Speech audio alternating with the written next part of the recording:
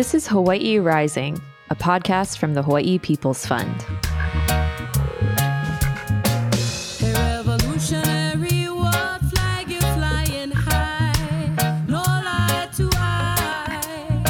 I'm Suyuno Amos. I'm Kenji Cataldo. We are back from our break with a new season of interviews with HPF community partners. We are thrilled to introduce you all to our 31 grantees from this year's grant cycle, an even bigger cohort than last year. We'll be featuring 18 new hui and following up with 13 returning community partners to hear where they've gone in the past year. We have a lot of exciting stories to share with you this year, so if you haven't already, make sure to subscribe to Hawaii Rising so you never miss an episode. We're kicking off our new episode with an interview with Joy Enomoto and Kyle Kajihiro from Hawaii Peace and Justice. Hawaii Peace and Justice is a longtime HPF grantee working to promote peace, social justice, and EA in Hawaii through community organizing, popular education, nonviolent direct action, and art as a tool for social change. Hawaii Peace and Justice is building power to dismantle oppressive structures such as the military, political, economic complex that prevent Kanaka Maoli sovereignty. Joy and Kyle are experienced organizers with incredible knowledge about the way these forces interact and function, and we learned so much from their perspectives on some of the most pressing issues around militarism that they both, along with other community organizers and activists, are challenging in Hawaii right now. Here's our interview, which we recorded last month.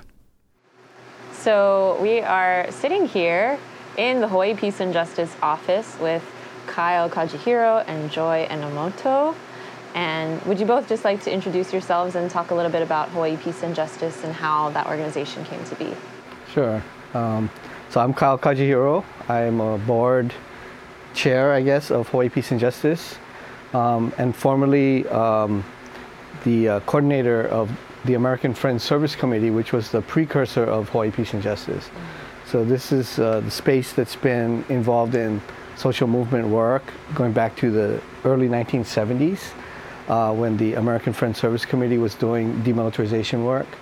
And I started working here in 1996. And when the AFSC closed our office, we decided to take the work and spin it off and create Hawaii Peace and Justice. So that's the beginnings of this organization. Right, and I'm Joy Lehuanani Enomoto. I am what is the COA Futures organizer for Hawaii Peace and Justice, and I just started working here at the end of May 2022, but have been following HPJ since at least 2010, gone on detours, and been involved in demil work for the past decade or so. Yeah. Can you share just what HPJ's mission is and an overview of the different activities you all have going on under that? Do you want to take the mission? Well, I don't have it memorized off the top of my head, but it's to basically work to build conditions for peace and social justice in Hawaii, and then beyond Hawaii in solidarity with other movements that are working for justice and peace. And we believe that in order for Hawaii to really have social justice, we have to address the fundamental problems of the U.S. occupation of Hawaii and the taking of Hawaiian lands and the kinds of environmental, social, cultural violence that's done to this place. So that's why demilitarization is a central piece of our program work. But we don't limit it only to that. We see that as intersectional with other struggles, and so depending on our capacity, we try to support other movements that need our support, our solidarity. Yeah. Yeah. So in terms of programming, we have three sort of major campaign areas. One is the Red Hill, shutting down the Red Hill storage facilities that the Navy poisoned us with. Some members of HPJ were among the first Oahu Water Protectors, some of the founding members of that, and continue to be kind of involved with that organization, with that work, but also building out a much longer campaign around the Navy's presence and its impact. Another area is looking at RIMPAC, the Rim of the Pacific exercises, and all sort of military exercises that exist in Hawaii and throughout the Pacific. And out of that, we're doing a lot of international solidarity, alliance building, planning to hopefully develop some sort of new formation like an NFIP or a Oceania Rising formation coming up before 2024 when RIMPAC comes back again, to really think about regionally how do we address the buildup by the United States and the Indo-Pacific, by the United States and Australia and other major powers who are positioning themselves against China. And one that's really major that is really important in terms of our campaigns is the Army leases that are coming up in 2029. We are starting to develop out, people have already started doing testimony and organizing against that, but we're trying to build out a longer strategy to address that and how to build power toward that. And we're not the only ones, working for that. I mean, it's kind of like a land back campaign here in Hawaii, but it's addressing these military occupied lands. But other groups like Huli are, interfacing with the Indian Collective and some of the indigenous groups working on land back to try to integrate and learn from their struggles and strategies, how we might, do that work here, but also developing knowledge and strategy from the grassroots. So the communities that are frontline to this, Makua, Kahuku, Wahiawa, Hawaii Island, Pohakuloa, people have already been doing this work for a long time. So it's about how do we support, what is the best role for an intermediary group like ours to build that kind of capacity and do that organizing and support the frontline struggles that are happening. Yeah, we're also doing political education workshops with Hui Aloha Aina o Honolulu. So we have developed a series of workshops to look at the history of militarization in Hawaii with them. So they're helping, so we're working collaboratively with them to just kind of expand people's education knowledge around the impacts of militarization. And that kind of education has been going on a long time, but this is sort of like for a new generation of folks who are kind of coming up through the Red Hill and looking at militarization through new eyes. So that's pretty exciting work that we're doing as well. Well, those modules are really exciting because they're participatory, right? So they get the participants to actually role play and engage with like the real issue. And how do you understand and analyze it and then address that? I just add one other piece of program work, which is not like, it's never been like formally described in our organizational description, but it's doing what we call the detours.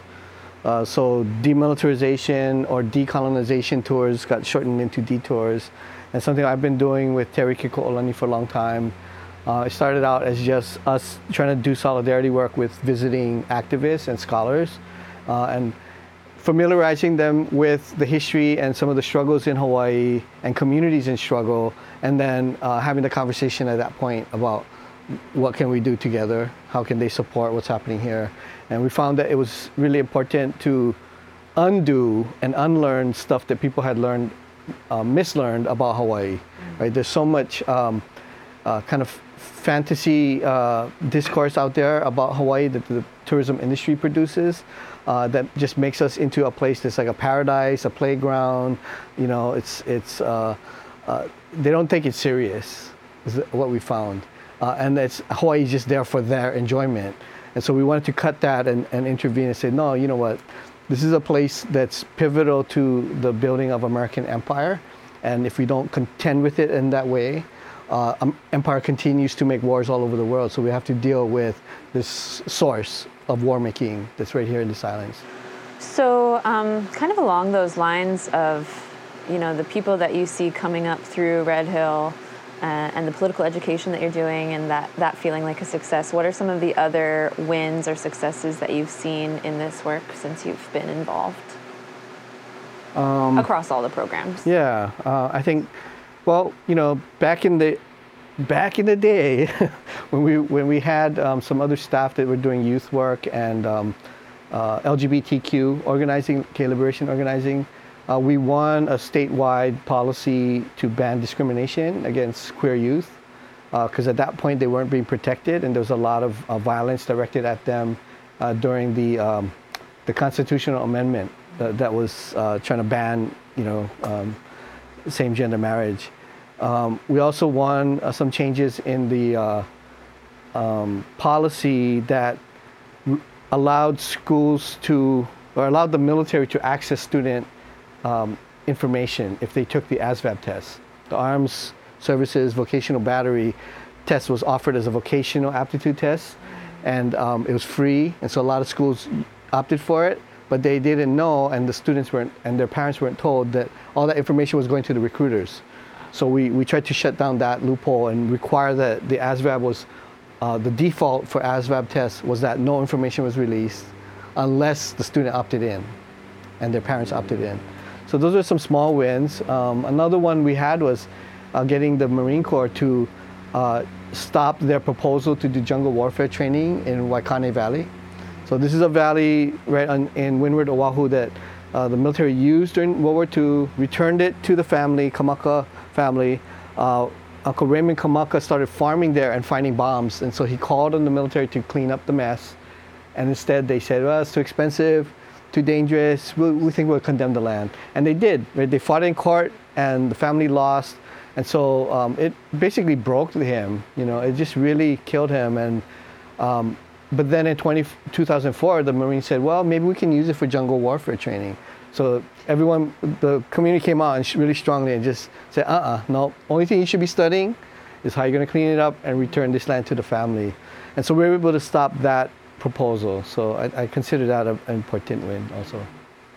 But I think, if we're talking about just from within the last couple of years, or even just coming out of the Red Hills stuff, the sort of new energy that you see among young organizers to take on demilitarization as one of their key areas of organizing, of activism, which you haven't really seen that kind of energy since the 90s, or since the 80s and 90s, maybe the 70s at times, is really exciting, because you now have pretty much a lot of the funding and a lot of the thinking around militarization and war had been sort of fallen away and lost to sort of other issues.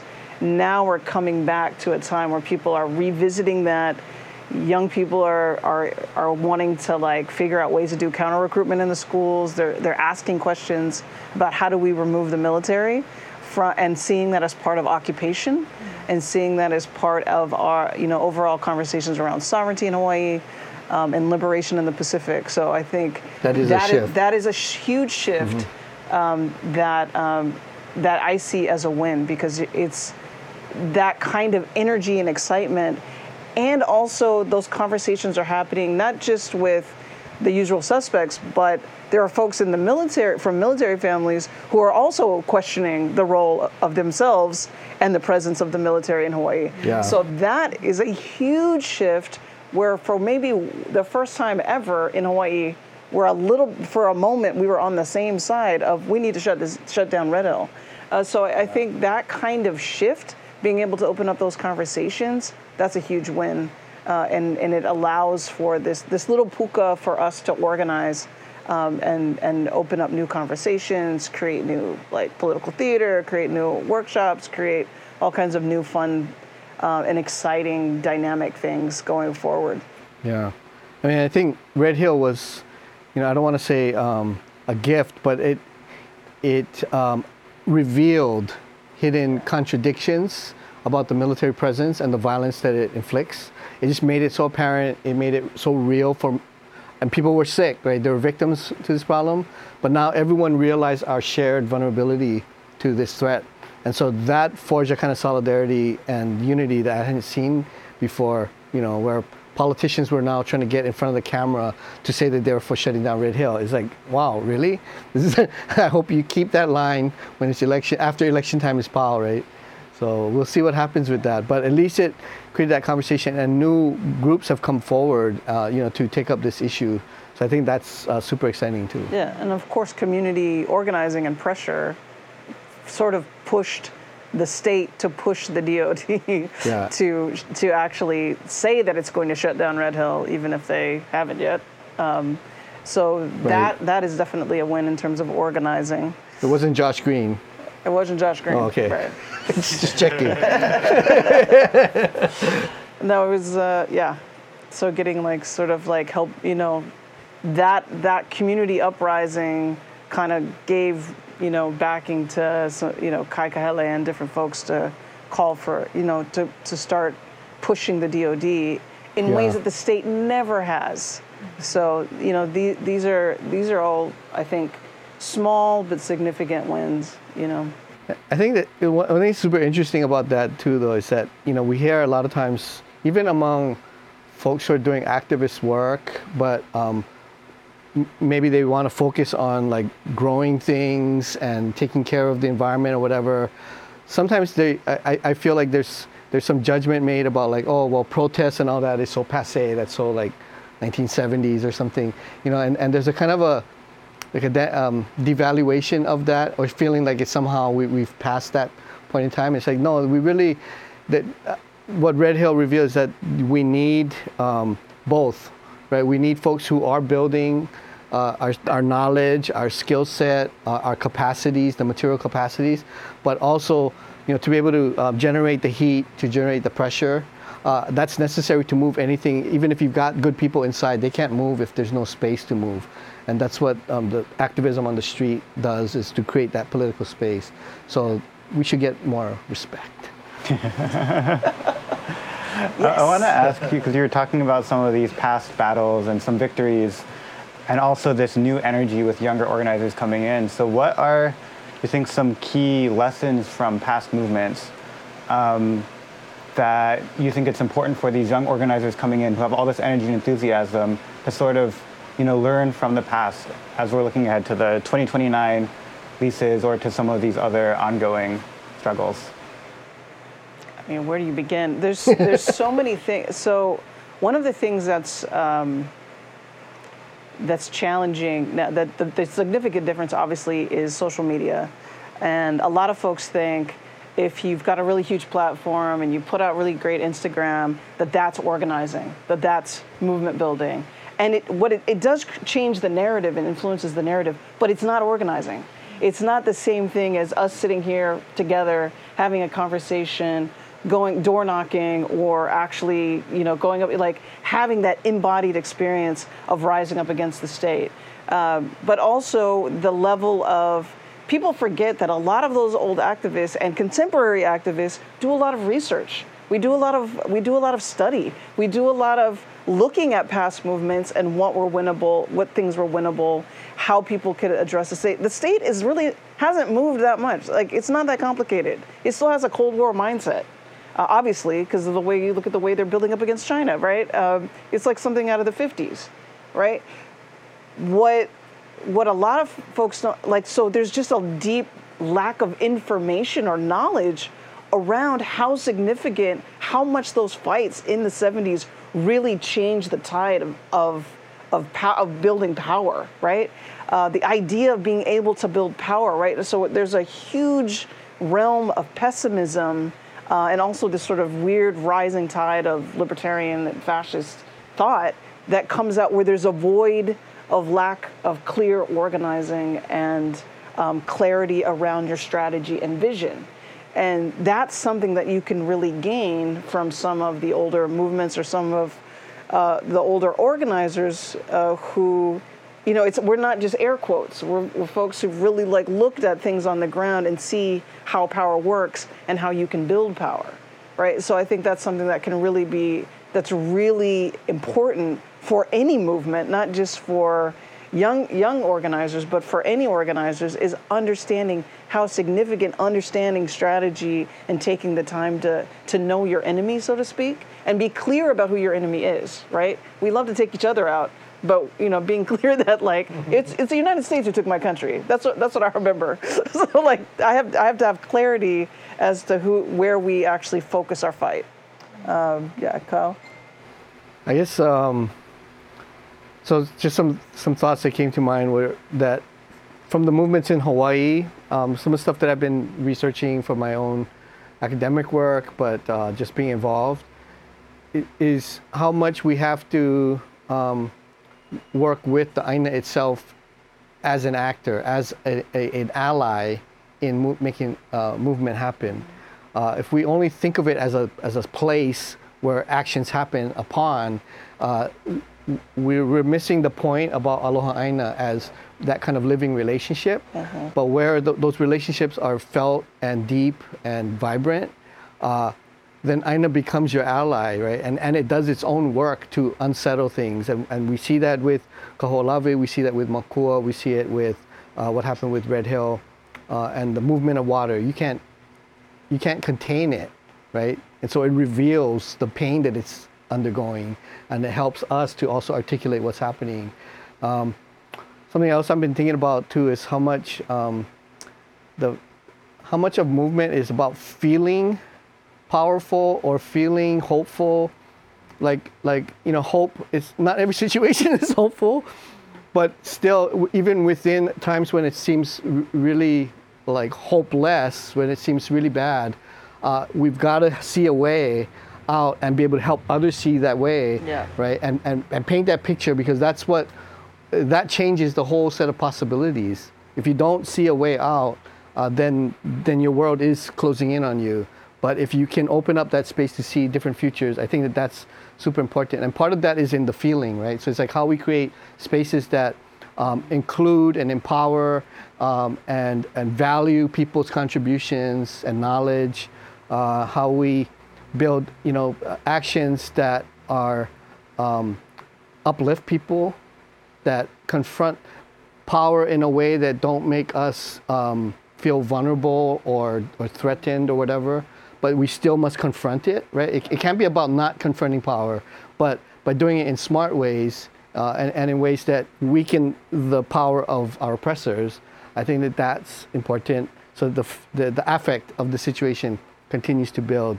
And another thought I had was just how much the other side also learns from its failures and losses, and how much they are also innovating, right? So the wins that we've had, many of them have been co-opted or have been captured in some way by the state or by capital, where they'll throw money at it so that they can. We love Aloha Aina, we'll fund it. Yeah. And now they've captured all those folks that just accepted that money and now will not say something that's happening right next door. Not critique the Navy, So that's the Navy's doing. The military does this with buying land and conserving it, right? And it basically is a way of it's using a counterinsurgency logic of pacification by removing opposition, whether through cajoling, coercion, seduction.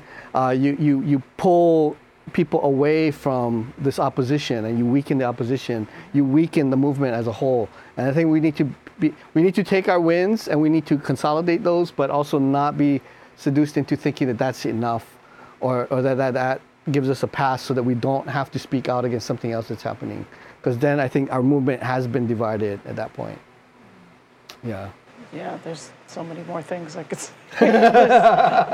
There's just so many. It's understanding how Aloha Aina is central to.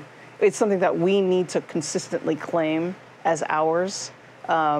We also need to change time, meaning we're constantly responding to their timelines, and we need to basically change that. Right, we need to recognize that if we build enough power and have clarity, right? We're always striving for clarity. Then you can you put them on notice. Then they have to respond to our timelines and our deadlines, and when we need things done. And that can only come when, one, we build power with each other and educate each other, and also recognize we can't do this alone, that we build out solidarity regionally, globally, with folks who agree with us, who are fighting, right? The U.S. is occupying countries around the world, right? There's a ton of people who have our back. So we can't be isolationist. We have to see our connection to other people's struggles around the world. And when we do that, then you've got a global movement against militarism, right? Or accept like this is an exceptional case, right? Yeah. Like Hawaii's so special. Yeah, we're not exceptional in that sense, right? Yeah. So you mentioned earlier, you spoke a little bit about some of the programming that you've got going on right now, but I wonder if you could talk a little bit more specifically about, like, in the short term, what kind of goals are you? I know you're talking about building strategy toward the leases, so maybe like in the near term, what are some of the goals that you're working towards and excited about? Well, one thing that's really exciting is that we will be bringing on a youth organizer to build out a youth organizing committee to develop youth leadership and to help train younger folks around how to do campaign building, how to do political education, how to build out, how to think through strategies around different issues that are coming up. So that part's really exciting. I don't know, what else are you thinking, Kyle? So that would also involve some organizing, maybe in schools or local communities that come together in a bigger gathering, like a camp or a retreat or something, and then kind of having series of those that build, incorporating some of the political education work that Hui Aloha Aina was developing, I think, into modules that can be replicated at different levels. And and we're also planning on, hopefully in 2024, creating a summit of folks that will coincide when the Festival of the Pacific is here, and also RIMPAC comes back. It's having a coalition of folks from throughout the Pacific to come together and talk about how are we going to move forward together. So that's one thing that's on the radar, that's being pulled together. So those are all things those are goals that are exciting in terms of how are we going to build power going forward. Yeah. Cool. Yeah, those are exciting. That's going to be 2024 with Festival of Pacific and RIMPAC here. That's going to be a really interesting time. Yeah. It's going to be an interesting time. So I guess an add-on to that question would be, what are, if you wanted to make a call out to people listening of how to plug in, at different levels or things to show up to, what would you like to share? Well, we're in the process of updating our website and all of those online tools so that people can follow us, donate money, sign up for alerts. And so we apologize if you've tried to communicate with us before and we've kind of fallen down on the job because our apparatus was not up to. But now capacity. It is. Now it is. So now, having Joy on board has really helped. And it looks much cooler too. Yes, we have a whole new logo. We've got so our website is pretty much up to date. If folks want to, and there's also they can sign up for our newsletter that we're going to be sending out in September, and they can also kind of check in and see what events and news and things I'm trying to like make sure anytime anybody from HBJ is going to speak at something, which is often, I have to say, getting those flyers up and having folks know, kind of like being able to track us. But yeah, so that's like definitely track us on our either on our social media accounts. There's COA Futures. There's Hawaii Peace and Justice, obviously on Facebook and Instagram, and I believe Twitter as well. Yeah. And we also have a website, Hawaii Peace and Justice. So for folks who don't know what COA Futures is basically the campaign arm of Hawaii Peace and Justice. So if you think about all those things that I was talking about, Red Hill, the leases, we, that's kind of like that area. Koa Futures is that umbrella for that. And then we're also going to possibly be building out a think tank, and there's detours, and there's our youth organizing. So all of these things, kind of directly and indirectly fall under Koa Futures, right? So and Koa Futures in thinking of a koa trees, right? Like the koa seeds can like lie dormant while they're like under times of great stress, right? And then they can come back and repopulate the forest, right? And one of our symbols for our new logo is the alala, which is the Hawaiian crow, which is also a seed distributor for the koa. And they are also, so these are both, codependent beings in Hawaii who are both threatened by the presence of the military, by the presence of capitalism, that are that are threatened by imperialism. And so having these guys rise back up, being put, thinking about the kind of, that they have been so threatened, but they still exist. That's kind of how how we're thinking about Hawaii Peace and Justice nowadays. Yeah. And, just to give a shout out to some of our coalition partners, because one of the ways that we've functioned is to create a space that brings together and connects different communities and groups and struggles.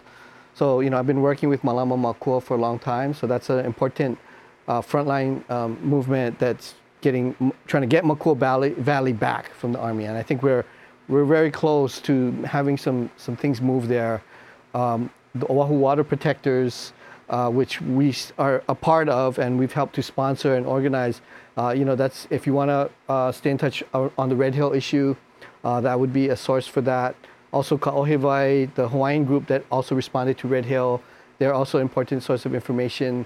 The Ko'olau Waialua Alliance, which is up in the North Shore, dealing with issues in Kahuku. They've been a key partner around the missile radar that's been proposed for Kahuku, and trying to stop the leases from being renewed in Kahuku.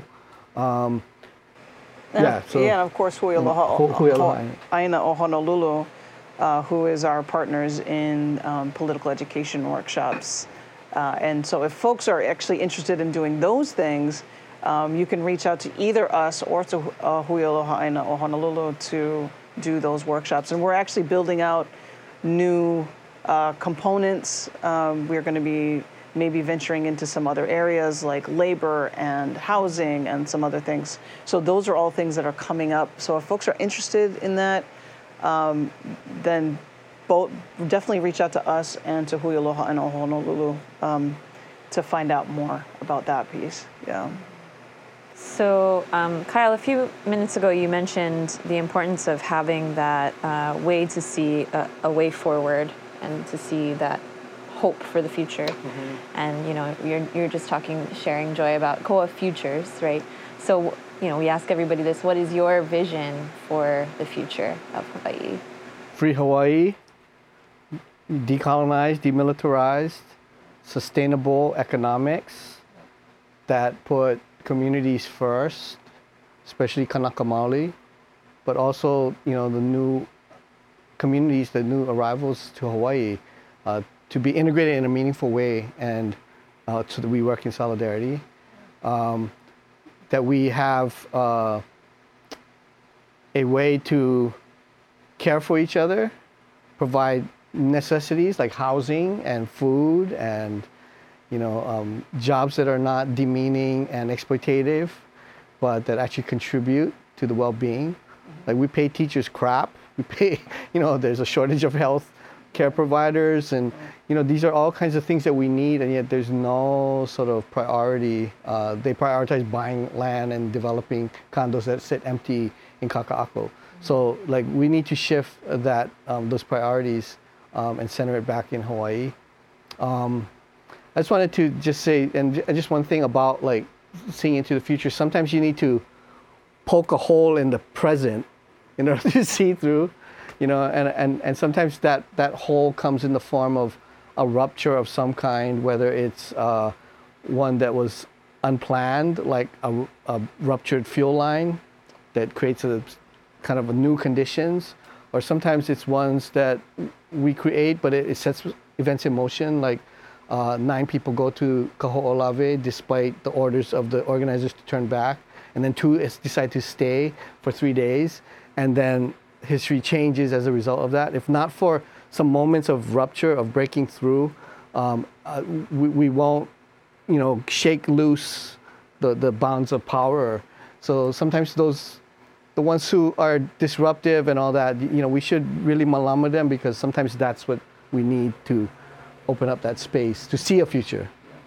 Yeah, I would say that a future that involves a genuine security. So genuine security on like some of those things that Kyle's already spoken to is having housing, having healthcare, having, generative economies that are not extractive, putting the Aina first, right?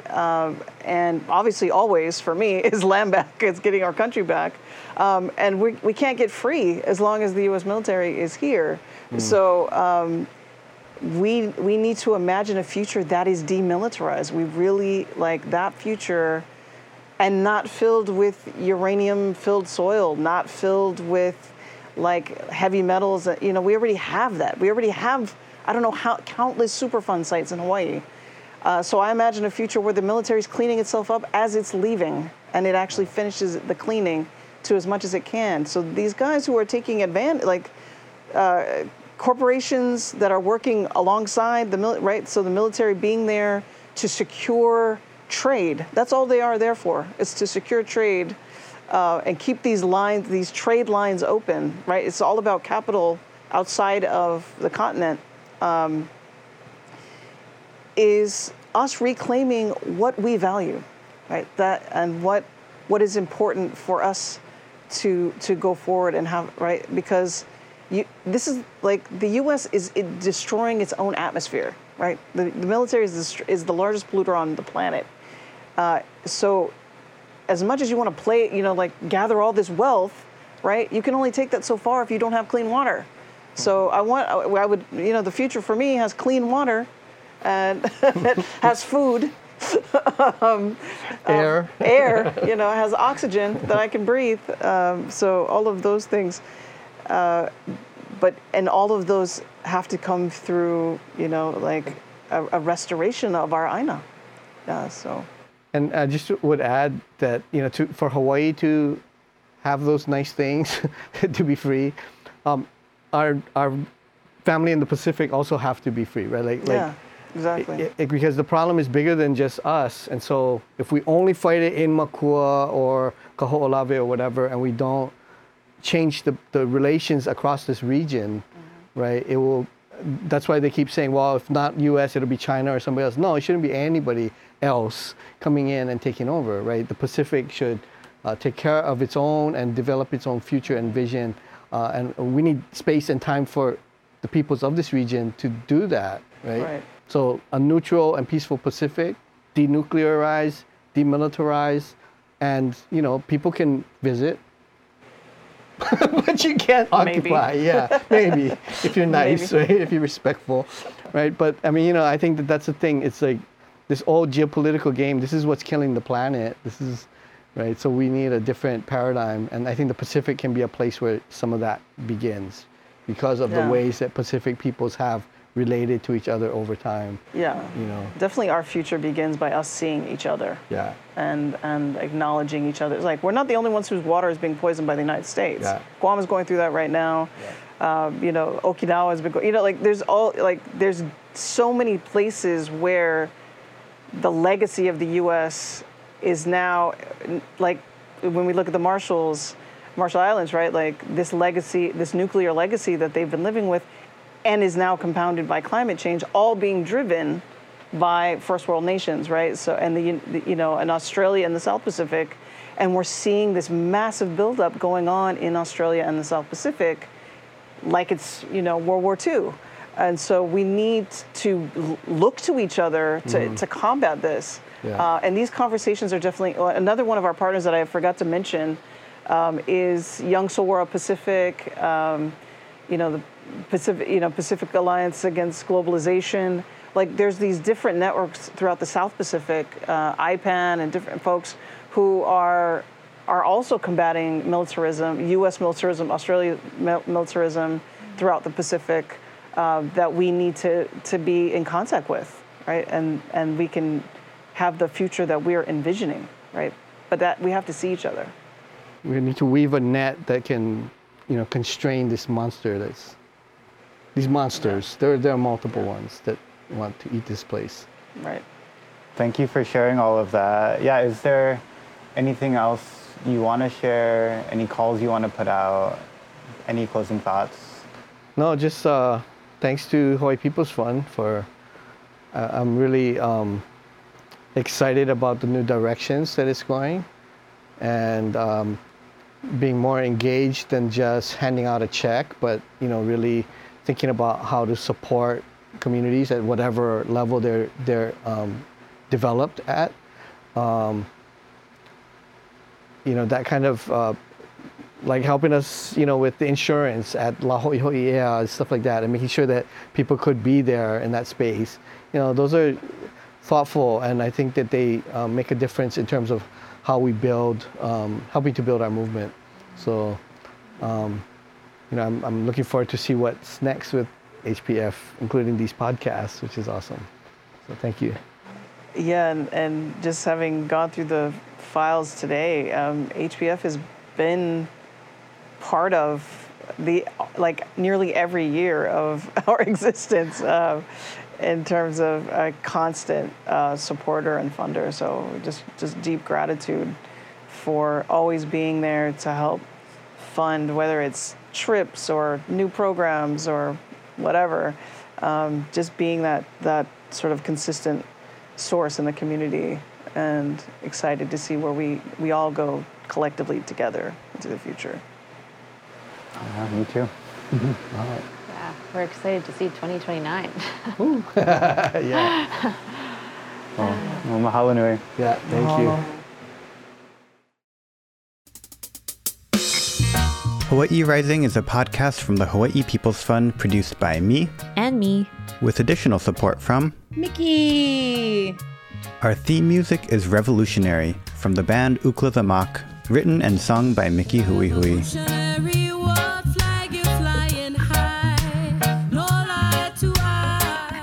A big thank you to our community supporters and to you, our audience, for listening. A hui ho!